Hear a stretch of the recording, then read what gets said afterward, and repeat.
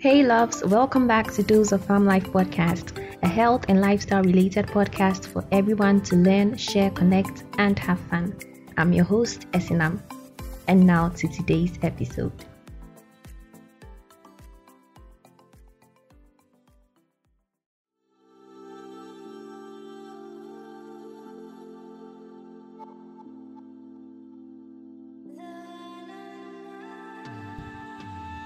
In today's episode, I'll be talking about breast cancer, just as I said in last week's episode. October is Breast Cancer Awareness Month, hence the need to talk about it. So first and foremost, what is breast cancer? So basically, breast cancer is a condition in which the cells in the breast grow out of control. Now, there are three main parts of the breast. We have the lobules, the ducts, and connective tissue. The lobules are glands that produce milk. The ducts are tubes which carry milk to the nipple, and then the connective tissue, just as the name suggests, surrounds and holds everything together. Now, for most cancers, most of the breast cancers, they begin in the ducts or the lobules. However, breast cancer can spread to other parts outside the breast, and this happens through blood vessels and lymph vessels. So when this occurs, we say that the cancer has metastasized. That is when it spreads to other parts outside the breast. There are various forms of breast cancer, some of which are more common than others. We have the invasive and non-invasive types. The invasive ones are so called because they can spread to other parts of the body, and for the non-invasive type, the cancer cells are found only in the lining of the ducts and in this case have not spread to other tissues in the breast. So how would you know that you have a breast cancer? Just as human beings are so different, the symptoms of a breast cancer can vary from person to person, and some people may not even show these signs. But some of the warning signs of breast cancer include a lump in or near the breast or even in the underarm areas. You could have a change in the size or shape of the breast. You could see a discharge from the nipple, so a discharge other than breast milk, so blood is inclusive if you see blood. Also, pain in any area of the breast or a swelling or thickening of a part of the breast. Again, just as many other diseases, the symptoms I have mentioned are not limited to breast cancer alone. These symptoms can happen with other conditions which may not even be a cancer, so please bear this in mind. And if you have any symptoms that worry you, you can report to your doctor. So this may bring up a question in the minds of people, that is, what then is a normal breast, so that when a change happens, I'll be able to notice it. Well, the answer to that is there's no typical, in quotes, typical breast. Everyone's normal is different and unique to them. Most women have lumps in their normal breast, so it is up to you to know what a change feels or looks like. Now, a person's risk of getting breast cancer is dependent on a combination of factors, but the main ones include being a woman and also increasing age. Also, having a risk factor or some of the risk factors does not necessarily mean that you will get a cancer. Some people may have these risk factors and may not even get a breast cancer. So now let's delve a bit into what the risk factors entail. We have the modifiable risk factors and the non-modifiable ones. So what these mean is that risk factors you can do something about, you can change, and those you cannot change. So examples of the non-modifiable risk factors are age. So increasing age, women above 50 have a higher risk of getting breast cancer. Also, genetic mutations. If you have a mutation in your breast cancer gene, that is BRCA1 and BRCA2, you have a higher risk of getting breast and ovarian cancer. Again, if you have a family history of breast or ovarian cancer, you're at a greater risk. So a family history, that is if you have a first degree relative having breast or ovarian cancer, so your mother, your maternal aunt, maternal grandmother, you stand a greater risk of also getting breast cancer. Again, if you have been exposed to radiation, so radiation especially to the chest or breast, you also have a risk of getting breast cancer. Now onto the modifiable risk factors. These include being obese or overweight, drinking alcohol, physical inactivity, and certain hormone replacement therapy. If you're on hormone replacement therapy, including both estrogen and progesterone, you also have a higher risk of getting breast cancer. Now, there are things you can do to help lower your risk by taking care of your health in the following ways.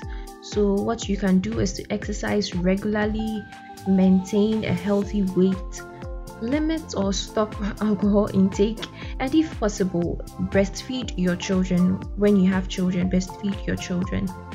Now, doing these things I have mentioned, basically that staying healthy not only will help you lower your risk, but will also give you a better chance of survival if the cancer occurs. Now, there's this plenty talk about breast cancer screening. Breast cancer screening simply means checking a woman's breast for cancer before any signs or symptoms show up. Though screening will not prevent the development of the cancer, it will help detect it early, and this is important because at that stage it would be much easier to treat. Now, concerning the screening of the breast, there are various options available, each with its risk and benefits, which must be discussed with your doctor in order to choose the most appropriate for you.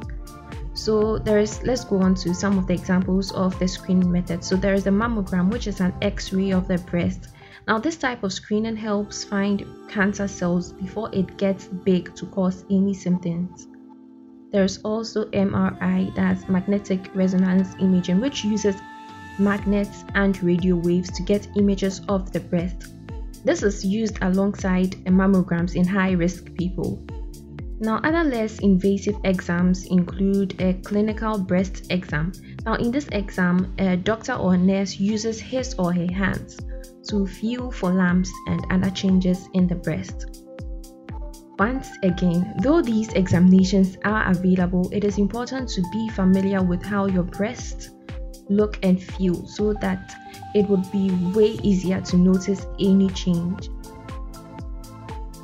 I think currently some hospitals are offering free breast cancer screening, so you can do well to pass by those facilities to get your breast screened. Now, next thing I will talk about is, of course, the treatment.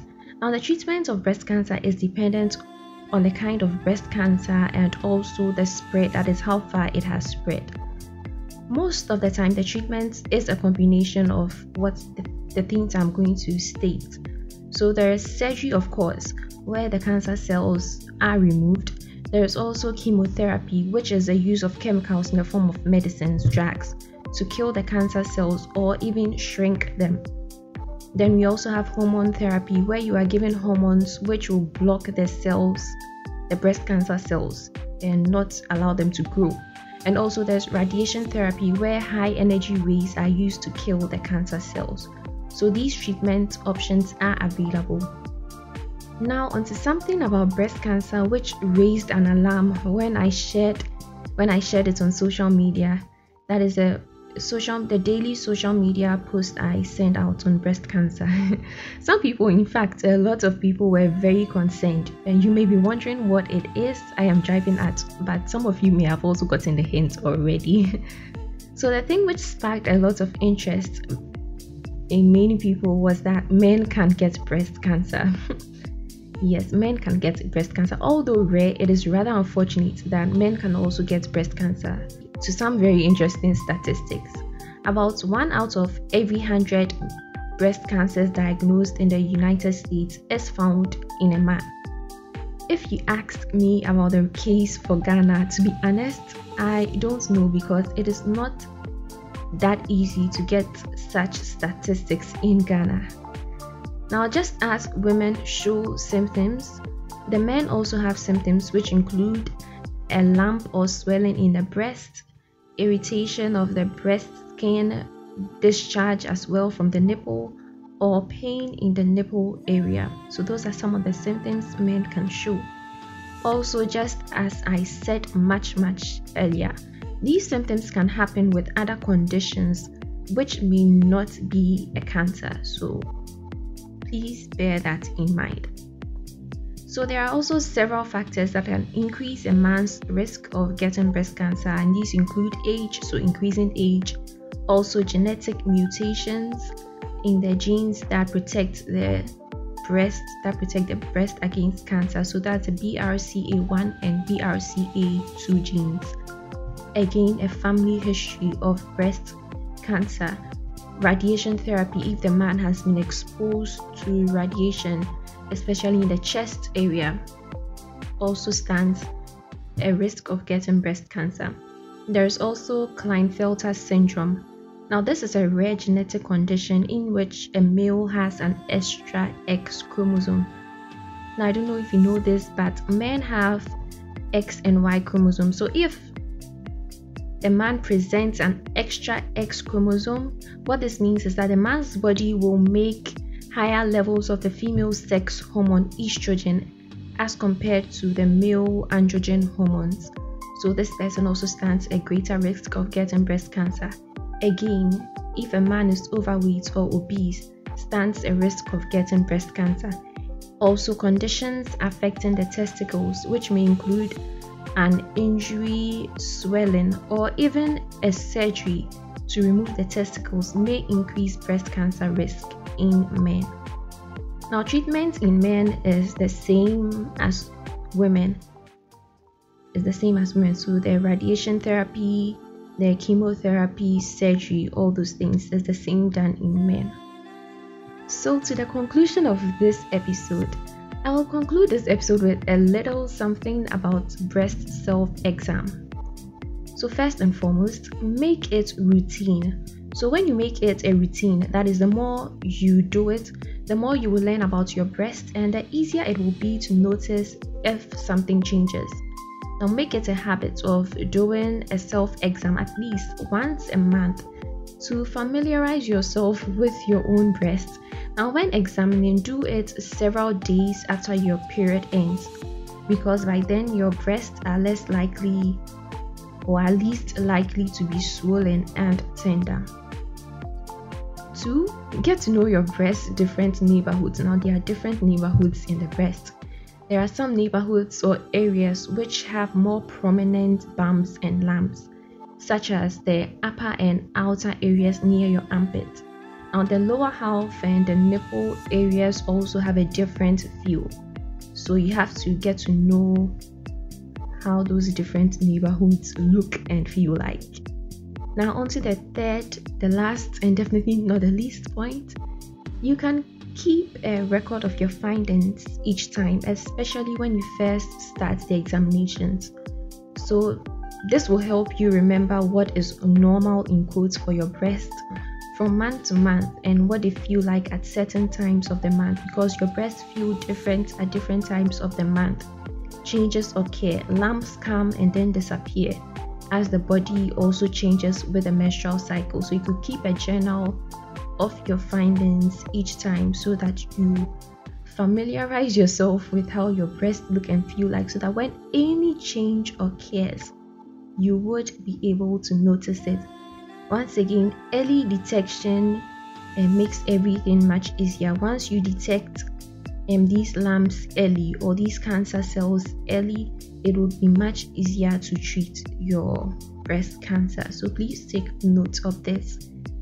And yeah, so that brings me to the end of today's episode. I hope you've learned a thing or two, and please do well to share this episode with others so that they would also learn and help create awareness about breast cancer.